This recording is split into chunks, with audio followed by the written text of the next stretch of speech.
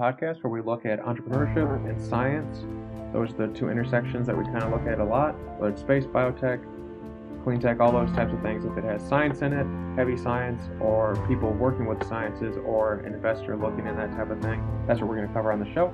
And so let's get into who we're going to be joining today and learning about. Today we are joined with Patty Wexler, Managing Director at Starlight Ventures out in Miami, Florida. Patty is fantastic because she actually loves and is passionate about what she is building and what she is doing, and she is trying to build basically the world of tomorrow, like all these advanced science-heavy technology companies that you normally you don't hear. It's not like a Facebook. It's more like something that's gonna help us better integrate with the internet or integrate things into our brain or develop animal-less meat products, like cellular agriculture and that type of thing. So things that are going to drastically change the quality of all of our lives, which I really like.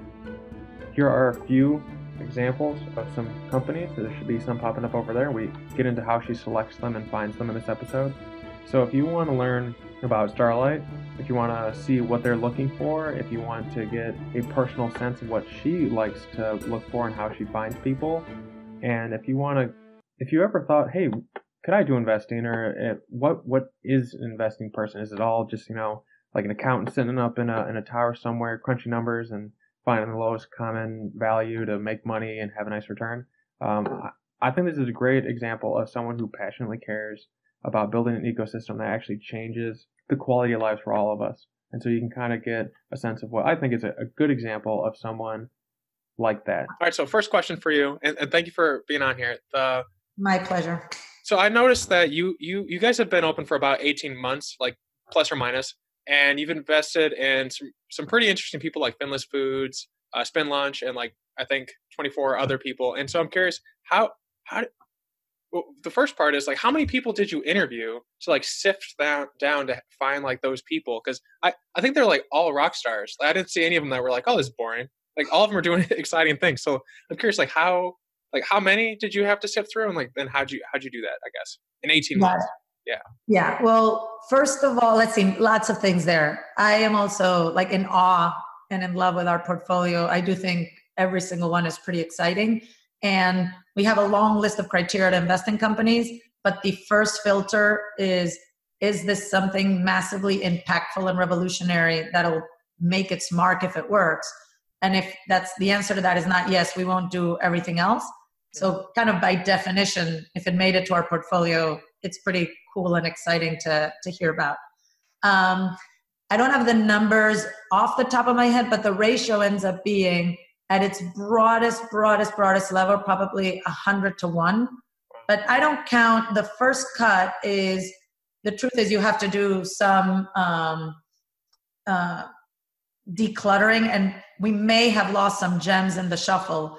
But given the time, when we get lots of inbounds, we kind of pretty clearly see, is it a company that is attacking a space that we're passionate about and that we have some relevant insights into?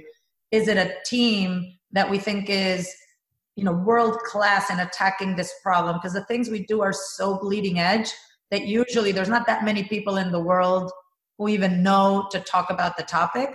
And so it's pretty easy to quickly sift through that. Despite the fact that we live in a huge world with entrepreneurs in every corner, somehow this network life that we live, there's a fairly easy way to do some reference checking and understand the strength of the team, which at the stages we invest in, which is relatively early stage, is usually the number one factor after we think, does this idea have merit? And then we just kind of cross-check the typical venture investing. We look at the product market fit and the phase, and we look at the long-term barriers, because while there are a million incredible ideas, not all of them are necessarily going to become businesses. And this is a for-profit fund. And so oftentimes there are great noble ideas that will also have huge impact on humanity, but they're not necessarily best served by venture capital. So we do that. And we also do a lot of outbound. I mean, there are more than a handful of companies in our portfolio where we find a topic that we're passionate about, or we hear or read about something, and then we pursue either that specific company or look for who's doing something in that space that we really believe in. Is there anything that you haven't found yet? Like, if you think of the future and what you want to see, is there anything that you haven't found anyone doing yet? That I don't know, if someone listening is doing it, then they can send you an email, I guess. Right. So there's lots of stuff that even now that we have in our portfolio, prior to hearing about it, I hadn't heard. But I can tell you also that it took a long time. So neural tech is one of the spaces we're really passionate about. And we only recently closed on our first investment, a company called Open Water. And so we've been spending basically 18 months plus since we formally started the fund, sifting through everything, meeting tons of people. And with all the opportunities that we looked at, there was some issue. And Open Water was a company that for 1.5 years we'd been monitoring and pursuing and ultimately made an investment in. So finding people who are looking at non-invasive ways to make our life better medically, that's a super interesting space for us. And off the top of my head, I can't think of anything that people aren't thinking about. I mean, driverless cars, autonomous plane, food that doesn't destroy the planet, climate change solutions. I mean, there are a lot of creative ideas out there. Whenever I'm on forums a lot, I'm not a lot, but I sift through a lot of stuff myself. And whenever I'm on a topic where we're talking about maybe autonomous cars, it's interesting to read what people's criticism are. Like, one person was saying that they think people want autonomous cars because people are that everyone is a bad driver, and it's no, machines are just better at it, and then we can play on YouTube or something. But have you ever noticed anything fun? I think it's fun to see how people disagree with exciting technology, because then it's a potential customer in the future. But have you ever noticed anything similar like that? Oh, absolutely. I mean, I think always new technologies have been super transformational, and it's intellectually stimulating to imagine a world. I mean, the sci-fi writers are the best at helping us kind of think through. And so I think there's a mix of excitement with terrifying, with human nature of knowing how life. I mean, now that I'm a grown up and have young kids, and I'd be like, oh, they will never have these simpler times when we all watch the same TV show at 8 p.m. And I don't think that was better, but you kind of get stuck to what you know. And I think it's also terrifying. I mean, the speed at which things are coming makes it hard for us to adapt. And as for example, very extensive social media user, I think we're all coming to terms also with the fact that there's quite a bit of downside to our usage. And so we speculate, then we create great things. When we create great things, we realize that everything has its negative side. I mean, I'm sure the advent of fast food and the microwave, increased people's ability to have free time and dual income households and, feed more people with less money. And that was great. And 50 years later, we're now we're poisoning our bodies. We've got to find a new thing. So I think it's awesome to think about the pros and cons of everything that's happening, and nothing's going to be just better. The Stephen Fry, he's an actor and a comedian. Some people, he's pretty well known. I don't know why I have to describe him, but he wrote this book called Heroes that just came out, and he was talking about how we've lost the hearth. For every time in our past, we would sit around at the dinner table and we'd talk and tell stories. We don't do that anymore, and it's very interesting. No one does anything. Everyone just kind of goes to their own room, or I can't remember the others besides my girlfriend and maybe my close friends. I generally don't sit down and talk and eat with people. I'm usually I stuff it in my face as fast as I can to get back to talking to other people. But we've lost the hearth, which is a very interesting thing.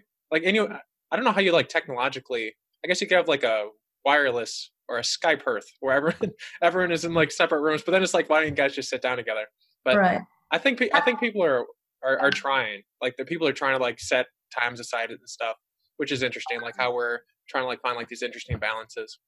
But, right. I mean, I don't think there's any right answer. And I think at any point in time, a generation would have looked at the generation before and thought about all they've lost and all they've gained. So I can tell you as a personal experience, I'm trying to find the right balance for myself. And so I used to be a voracious book reader.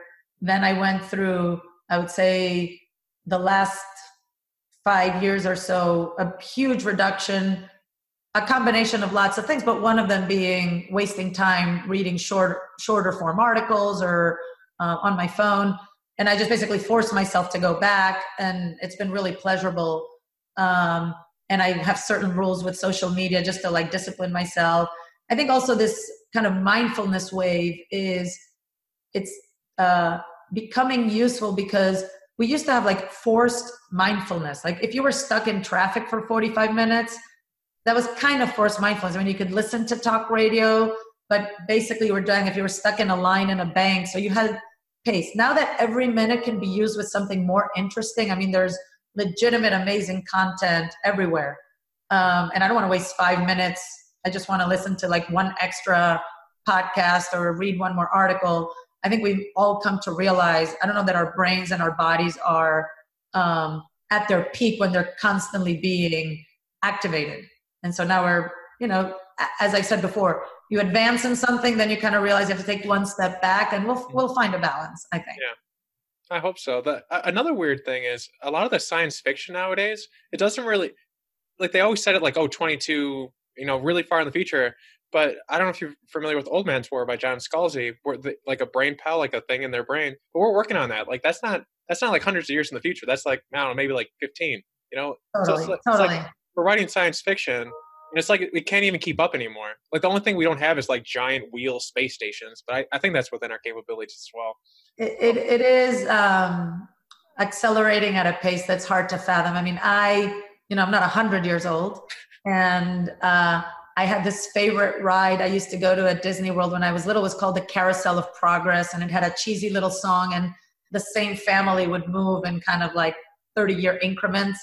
And the last one was a futuristic thing. They basically dismantled the ride because the futuristic thing is so archaic at this point. It was kind of Jetson-y, but in a way that has been totally done. And I don't think they could keep coming up with something, gripping. Like 30 years from now will be the most sci-fi we can think right now, I believe. Yeah. Another funny, slight funny joke, and then we'll segue on to something else. But I was talking with someone, and with all the CRISPR stuff we have coming on, I don't know if you're a Star Trek fan, we're like right on line for those eugenic wars where like everyone, I don't know if you're a Star Trek fan, for people I'm not a Star Trek fan, but I'm very closely following CRISPR and, really concerned and interested in how we're going to deal with it as a society, because whatever the good or bad about technology, I think it's become clear to us that it's unstoppable. Mm-hmm. So we just have to figure out how we don't make it a rat race that destroys humanity. Yeah, I was watching an interview with Elon Musk, and like he's been very like, hey, watch out, that AI. But I think in this interview, it was with Joe Rogan. We got him in a lot of trouble in that interview. But he was just kind of like, yeah, we can't stop it. Like as soon as like someone's going to do it, so you might as well like make like AI that likes us. Which I think sometimes when people talk about artificial intelligence, there's that the argument they make is that it'll like destroy us or like not like us. And then they make the analogy that it's like how bad would you feel if you like wiped out an anthill? And it's like, well, the anthill never created me. So I mean, it's a very different relationship. Like I think at worst we would just be like pets, but we wouldn't know it. Like if they're like that far advanced, I think we'd be like pets. But like it's just like there's nothing you can do to like stop exactly what you're saying. Like there's nothing you can do to stop the technology. You might as well have it in your hands, building it in a moral way. I don't know if that's the right way to say it. But. Yeah, I think as humanity, we have a lot of things to grapple with within the next 50 years, including that, our institutions seem to not be really well prepared for what's coming. I don't know that any of us have, answers. There's people thinking about it, but there's no answers. So I think on a political spectrum, on an economic spectrum, on a societal spectrum, technological, there's going to be a lot of change. So even if I were to believe, and I'm not sure I do believe like Elon's worst case scenario, I think we have plenty of other important hurdles to address before kind of, we become Terminators, like, squished under their foot. Yeah. I think there's an interesting theory in that universe where like they send back the Terminators to make the human uprising because they don't have anything else to do, which is interesting. But I always tell people like we're in interesting times because it's like if we don't do something like global warming is going to change the world to an extent where we'll look back and we'll say, wow, we didn't have birds, or like things will be extinct, like the water will be higher. The world will. Sometimes when people are older, they'll say, oh, the world used to be nicer. And we'll actually be able to say that, but not in a positive way. Like it'll be worse off. So I see. Although I will say a good book that I read this year, and I encourage everyone to read it, which is Steve Pinker's Enlightenment Now. And he does a really thorough job, very well articulated, of reminding us that like we didn't start the fire, a la Billy Joel. Like we always think we're on the precipice of the worst, but when people remember the good old days, it's a very hazy look back, like when you come back from like a family vacation and you start forgetting all the bickering and only remember like the happy family pictures. It like gets hazy over time. The world is better. It doesn't mean that we don't have huge problems. I'm concerned about automation. I'm concerned about AI. I'm concerned about food, climate change. But I think the world is still a better place, and the average human born today is likely to have a better life than they did at any point in history. Oh yeah, 100%. Like the murder rates are down, violent crime is down. I think they're like we're like the WHO is like 20 years away. Like we're really close to having no poverty in the world. I think I was reading about this. It's been a while, but I think like we're really close to like no one in the world being impoverished and not being able to eat. Which is, I mean, when have we ever had that as a species? That's been really crazy for us. But I'm curious. This line of questioning is, I'm very curious, like what made you decide to take action and make Starlight and like start making the world kind of like the Gandhi quote of be the change that you want to see in the world. Right. Like what made you feel like now is a good time and that you could do it? Like what made you believe in yourself, I guess? Totally. So there were a lot of things. And part of it was, so my skill set and my expertise was in investing, and I love doing it, and I really enjoy this aspect. And I recall I did consumer tech investing. I had recently given birth to my third child, and I was testing out Medium as a platform. And I wrote my first blog post, and I wasn't even sure what I was going to write about. And I read it many times since then. And it was basically a rant about how can I be sitting in a zip code with such concentration of IQ and wealth. I was living in Woodside next to Palo Alto at the time, and only be hearing about these services that are just making the 1% slightly more comfortable when we have such big things to do. It can't be the right thing to do. It can't be the profitable thing to do. It can't be the important thing to do. Like it just didn't make sense to me. And so I started a long, I would say in total, a 3-year process of coming to Starlight, where I wanted to add purpose and meaning to what I was doing. And I considered politics. I considered operating companies with more mission. I considered continuing doing what I was doing, but maybe reinvesting in charitable work. And I met my partner at the right time, and this clicked. It clicked that I do believe in capitalism overall as a force for good. I mean, I think we need possibly a better system over time because it's not distributing well. But the force of wealth creation, I think, really drives for success. I always say I think Elon Musk has done more for the green movement than most people who contribute and believe in a greener world. So this was meeting my passions and my beliefs. I really think that if you're an investor, this is where you need to put some percent of your capital.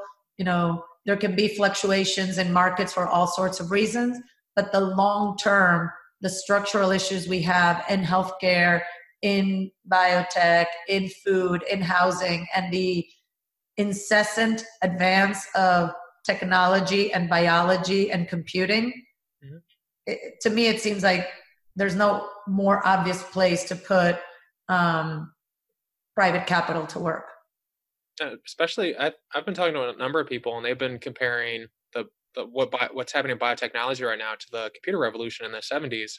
And so it's an incredible time to do this investing.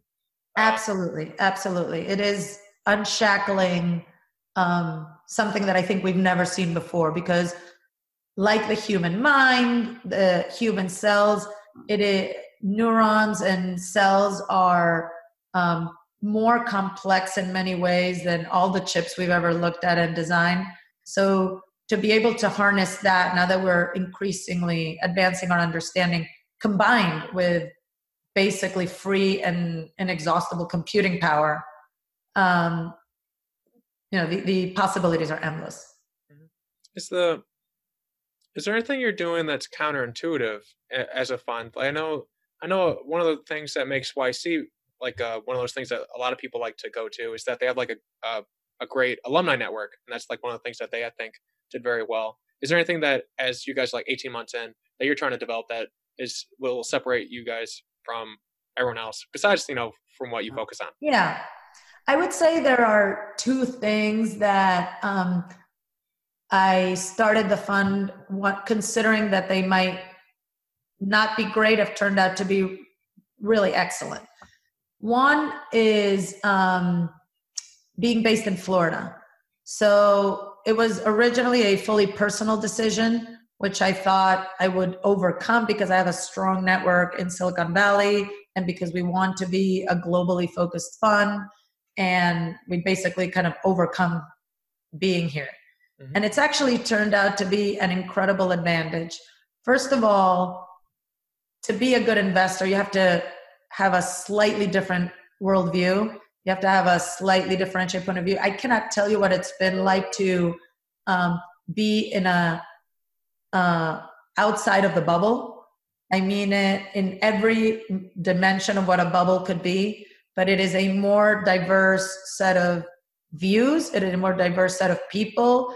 It is, it forces me to look at Silicon Valley as one place in the world as opposed to the center of the world. And it is the center of gravity for many of the things we do. But being in Florida has definitely allowed me to look at things, I think, in a way that I now recognize as being more objective.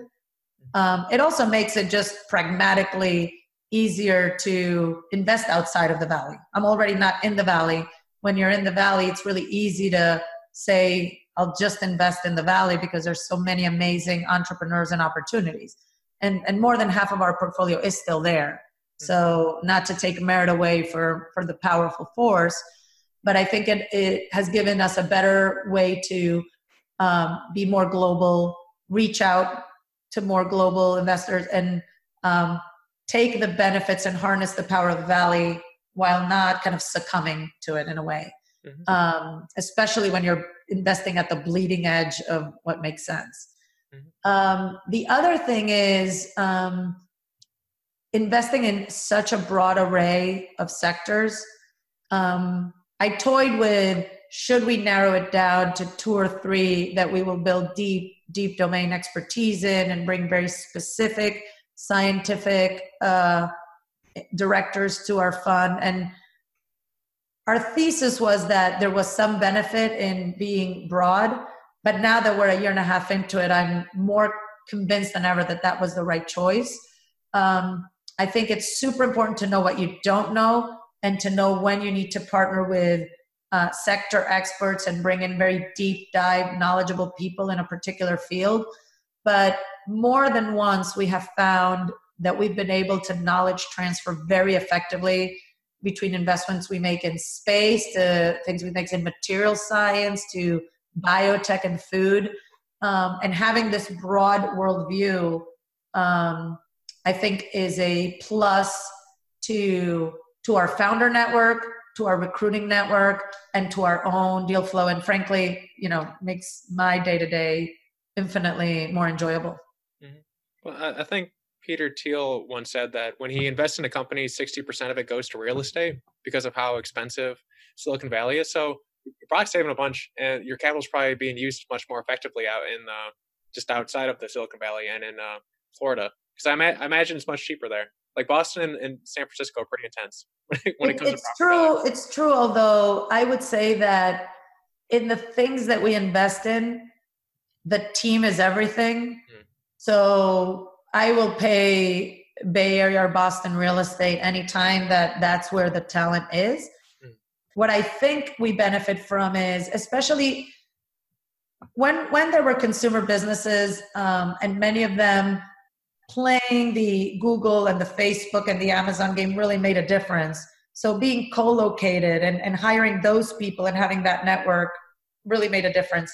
Here, you really want to find the true experts in a field. And I will say top colleges, top countries investing enormous resources. I mean, places like Israel and China, which are two of our other priorities besides the US, there is talent that is deeply and so we will back them wherever they are. And if we prefer the real estate be cheaper, but it's really about the founding team. Yeah. And usually when we're investing in companies, the teams are small. Mm-hmm. As you scale, I think location becomes a much bigger challenge. That's fair. It's always an interesting anecdote.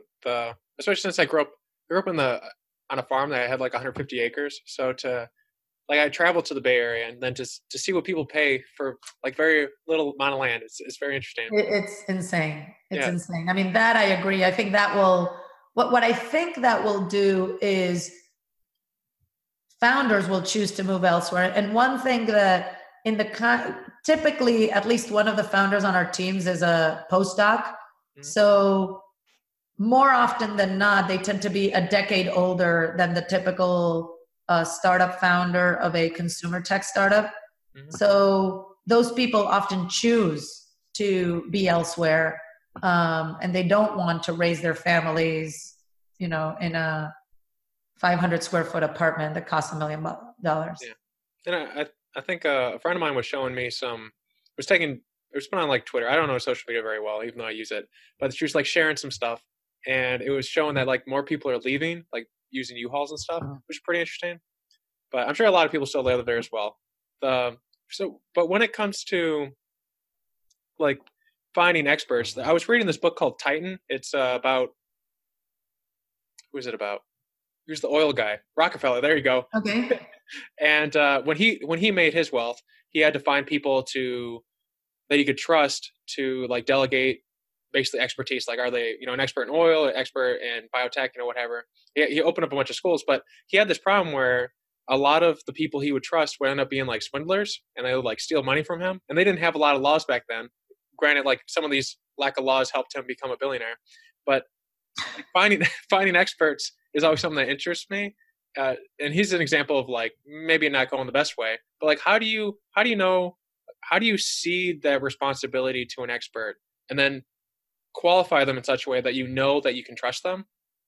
Yeah. So some of the things are fairly obvious, which is reputation, prior experience, track record, affiliations. They're like fairly obvious initial screens. So let's assume you have a self-selected, or you've selected a group that you think are potentially highly qualified.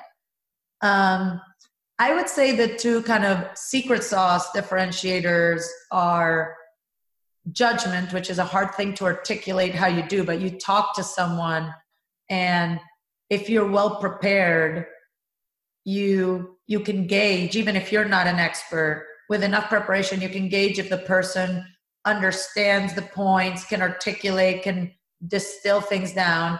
I would say two maybe other tricks that I find very helpful in general are you don't show all your cards. And so there's a small area of overlap that an expert will be able to validate their knowledge if it's consistent with what you believe or know to be true. So that's a way to gauge somebody, even if it's not your domain. And I'd say another thing is you get more than one expert and you triangulate and try to make sure that kind of the new expert that you're bringing to the fold meets the standards and the criteria that qualifies around the other ones. And like most other things in the world, at some point there are a few trusted advisors that you've built over years of experience and personal relationship, and you rely on them to vet lots of things. So often, for example, we have scientific founders who reach a point where they need a head of sales or they need a CFO. And for example, in the case of a CFO, I'll help them with interviewing because they don't know what a good CFO is supposed to look like. So they can understand if it's going to be a good fit on several dimensions. I can help vet them as kind of a domain expert on financials. And I think the same happens with other types of expertise. You gauge their communication skills, their willingness to do the work, their articulation, their drilling down into the details, and perhaps you rely on a scientific advisor that you already trust to vet their chops on a specific field. The Lee Iacocca, the automotive guy from the 70s. Yeah. Yeah, okay. A reference. He once said that you can tell a lot of things when you first meet someone, but you can't tell if they're lazy. Do you think that having like good references that like other people who know them would take care of that consideration? Like, oh, other people have worked with them and they know that they're a hard worker. Because like it's one of those things, unless you found that maybe isn't a concern. Like 50 years in the future, you can tell if someone's lazy or not when you meet them. But do you think that like that accounts for that? Like the reference aspect accounts for that? I think two things. One is different references are valid a different way. And so you have there's a general, I think, unspoken rule in the world of business that nobody's out there to give bad references. So if you're getting a reference from kind of a second degree contact about a second degree person, that's not very reliable. If someone I know worked with someone I'm very close to and they worked in close quarters, then yes, I think that does take care of it. So very circumstantial. The other thing is laziness matters in some situations and in others matters less. So if I need an opinion on if this particular patent is really, really valuable and differentiated, and the expert on it happens to be lazy, I'll take him any day of the week over a very hardworking, inexperienced person. So there was a matrix we used to say in my old BCG days, and there's a competency axis and an arrogance axis or a hardworking axis, and you can be one or the other. You can't be both. We'll put up with your arrogance or your laziness if you're very, very competent. I was talking with someone on the podcast, and he said that, and this is really interesting because maybe it's like an obvious thing because you've been doing this for a very long time, but like skills and experiences are like a commodity. And so if you're like really good at something, like people will tolerate you if you're obnoxious, but as soon as they don't need you, they won't tolerate you anymore. There was a guy who made The Good Duck. He was like a chef, and he was like really good when he was a kid. Oh, I don't know, my age, I guess. I don't know, inadvertently just called myself a child, but like when he was younger, and like people tolerated him because of that expertise. But as soon as like the recession hit, people were like, oh, I don't want to work with you. Like, you're a jerk. And then like he had to grow from that and realize that people want to work around people that are smart, but also, pleasant to some extent. But for sure. I mean, I think jerk and lazy are very different. I think jerk tends to be something you want to weed out because it has really negative effects way beyond that individual. And so I think that's bad. I don't think lazy is a good attribute, but it's a lesser flaw than being a jerk, in my view, at least. But yeah, I think that's true. I think, what you want is a competent person that knows what they're doing and that is a good team player. If you can, ideally you can get it all. Yeah. Is there a good example of the last time you've gone through like the vetting process? I know in like our pre-talk, like there was a case study or an example of a startup that you recently invested in that we were going to talk about. So I feel like this is a good segue into it, talking about like the process. But who are they, and how did you know they were the right people? Got it. So I think I mentioned, so our latest investment is a company I'm super excited about. It's called Open Water, and they are a small team using holographics and optic technology to develop in the very long term, non-invasive brain-machine interfaces, and in the medium term, develop a very low-cost portable MRI equivalent. So you can do body imaging and really help reduce healthcare costs, improve detection. It has tons of applications globally. So I first saw the founder and CEO talk about this, and the vision was inspiring.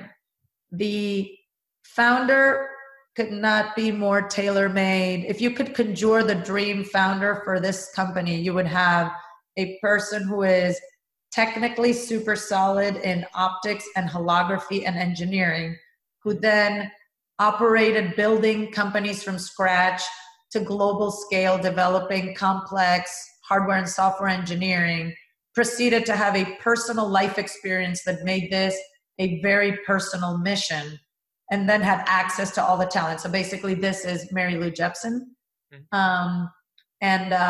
So you had the perfect founder, and I pursued her relentlessly for more than a year. When she finally gave us the opportunity to invest, we had to actually do diligence, because up until that point it had been a very remote view of the opportunity. And it is actually really hard science, which at first blush, many people far more knowledgeable than I would say this is defying the laws of physics. Mm-hmm. So we were able to assemble fairly quickly top-notch people through our own personal connections, our advisor network that we've started to build in the year and a half, and through our founders. In fact, one current founder and one prospective founder who we're still developing a relationship with, who are experts in their field, like senior optical engineers from NASA, neurophysicists at the top of their game, people from UCSF, really like a collection of 5 ideal experts to do the analysis. And we put them together and we looked at the science very carefully, and then vetted it with other people who'd done some work, including a Nobel Prize physicist. And they all concurred, this is amazing. It's challenging, but it's doable and world-changing if and when it works. So that was an example of how we did it. It was really using every source of our tentacles of network to make it happen.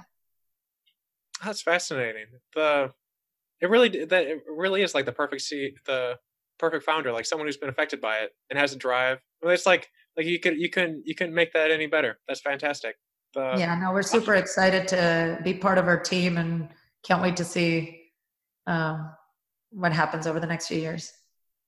There was a weird example a couple of years ago where a bunch of investors invested like $200 million into a company and they never talked to anyone, and it was like a juicer or something. Maybe you're aware of this. Juicero? Yeah, and it like failed, and so it seems like from what I read from it, like you didn't have enough checks and balances. Like the screening process wasn't the best. I don't know, but like it seems like this is the way to go about it. And all the reputable VCs that I know of do a similar thing. So I imagine this is like something that you refined over like years and years and years of practice. Have you ever like gotten it wrong, I suppose, and like had to like learn to be rigorous like this, or is it just like something that you've like slowly like accumulated over time? Yeah, I mean, so many things. One is, I always say this about business, it's common sense. It's just a lot less common than one would think.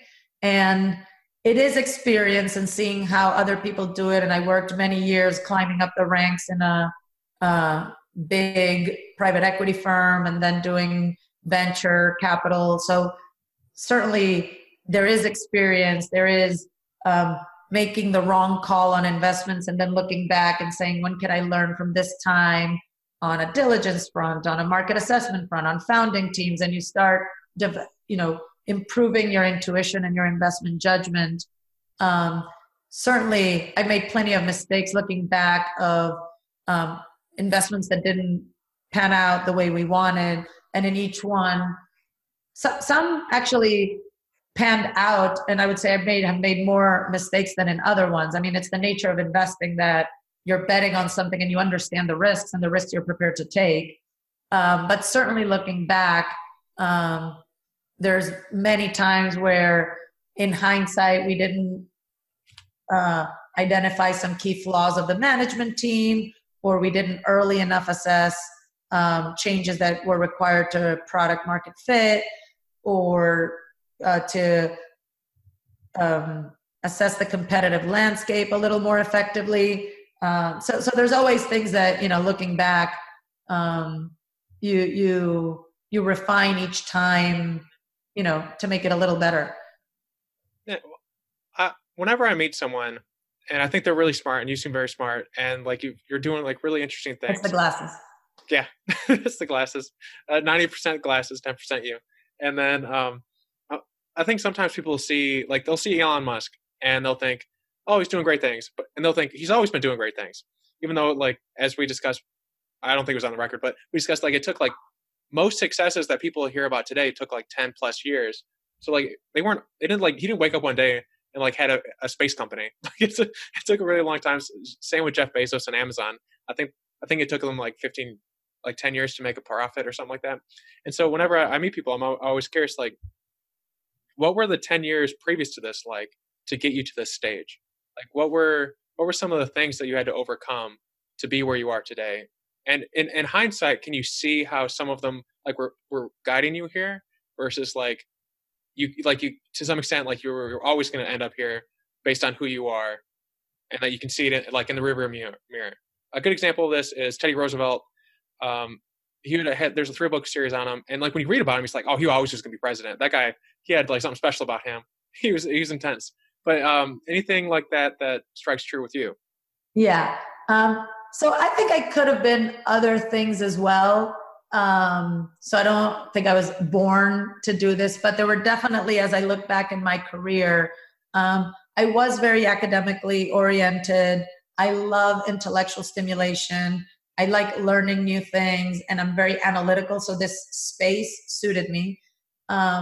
In my early career, after I graduated as an engineer, I did consulting and I did banking and I did corporate strategy. And then when I put those all together, I said, I thought banking was an excellent school for learning how to think about it, but it wasn't intellectual in building something. Consulting was fascinating in understanding different industries and figuring out problems, but I hated putting a deck on somebody else's desk and moving on. And corporate strategy was actually starting to build those things together, but it was still kind of like a corporate arm without getting things done. So then private equity meshed all these things for me together, kind of all my stronger suits with all my passions. And so because I came from the world of media, investing in media and technology made a lot of sense at the time. And I did that for 5 years and was an excellent education. And it was still bigger deals, bigger transactions. So it was like a meatier investment process. And then I honed my investment judgment, which is different the more you have to bet on a team and an idea and less on kind of company prospects, and there's less industry information to really masticate and understand. And I found a real passion for earlier stage investing. And then the clincher was, I think I talked about it before, it was like I just felt unfulfilled in a way by just doing consumer tech when there were massive opportunities. And frankly, I also think from a just returns perspective, I think finding something big that advances healthcare, that advances transportation or housing has got to be bigger than finding, a different way to live our lives slightly better. So it just kind of all meshed. So I do think I came here, it all built up to this, but I can imagine a universe in which it would have built up to other things. I have other passions. In another life, I think I might have been a lawyer or an architect. So is there any art in you? I've talked to a lot of scientists, and it's like Einstein, he was a violinist. I don't know if that's the right term for it. And I met a lot of people who are painters. Are you an artist at all to complement it? I would love to say that I am, and I think I'm not. And I do know plenty of people in the Valley, especially, two of my former bosses were half musicians, half investors. And I think it is a real trait. It's like a left brain, right brain thing. Mm-hmm. I like to think of myself as creative. I loved designing and decorating my home. And I have, I enjoy doing kind of crafty things, but no, I think I'm much more analytical and less creative than I wish in my parallel universe. Makes sense. I mean, depending on how these longevity things work out, you could have anywhere between 60 and like a couple hundred years. So Absolutely. So, Absolutely. There's a story with Dr. Seuss where he was about to like go downtown and like throw his stuff away, and like he bumped into a friend, and like that friend got him published. Was there anyone who ever took a chance on you like that, or has it been a lot of like personal working and like slowly? No, I've had really, really excellent mentors in my life, and I'll mention two, although I will immediately feel terrible that I'm sure I omitted more. But in my first job out of college, it was kind of related to my thesis. I worked at a cement company in my home country of Venezuela. And I was graduating as an engineer. And if nobody had kind of put me on a track, I don't know, I might have ended up working 10 years in a cement plant. I'm not sure where I would have ended up, and maybe somewhere great. But the head of strategy and later CEO of a big chunk of the company told me, you have extraordinary potential, you know, can't be what you're doing. You should go, and encouraged me to go to BCG and learn more broadly about industries and management, and took me there. I would say another great mentor in my life was my former boss, Roger McNamee, who's a very well-known, long-time tech investor in the Valley. And when I joined Elevation, I didn't come with the standard 3 years of private equity. At the time, I had done slight banking and consulting, and I was doing corporate strategy at Disney.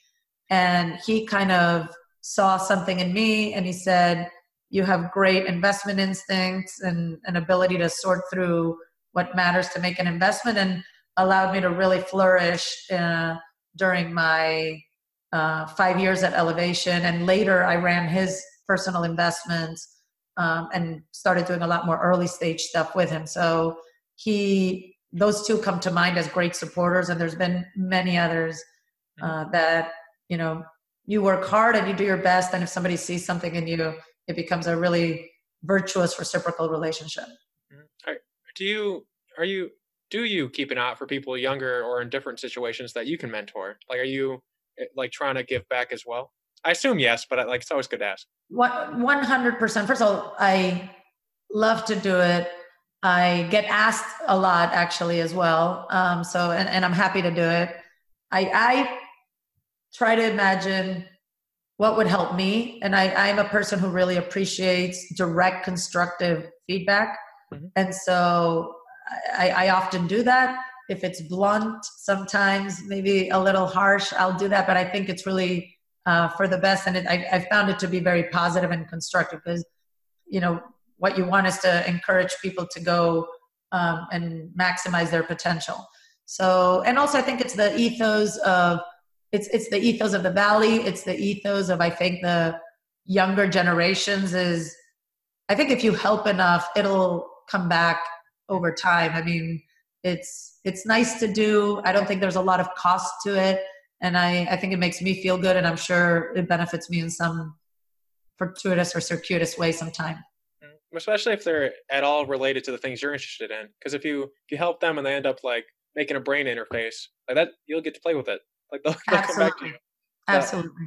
So moving towards like the future, because you guys are like in the first 18 plus months. And so that's pretty early on, or maybe that isn't early on, but it feels early on. No, it is early on, very early on. So like 5 years from now, or like 20 years from now, however long you're going to be doing this, like what is like the mountain look like that you're trying to climb? Like, where do you guys want to build? I think you're even like a small team. Like, look on your website, and I didn't see like a roster of like 30 people. So yeah, no, we are 2 co-founders, and we've recently added another colleague, a associate to the team. And then we have some advisors that are more or less participating with different kinds of investing activities. So yeah, we're a very, very small team. I think the team will generally remain small, although as our portfolio expands and as we have more conviction in certain spaces, we may need to grow our team to meet our needs.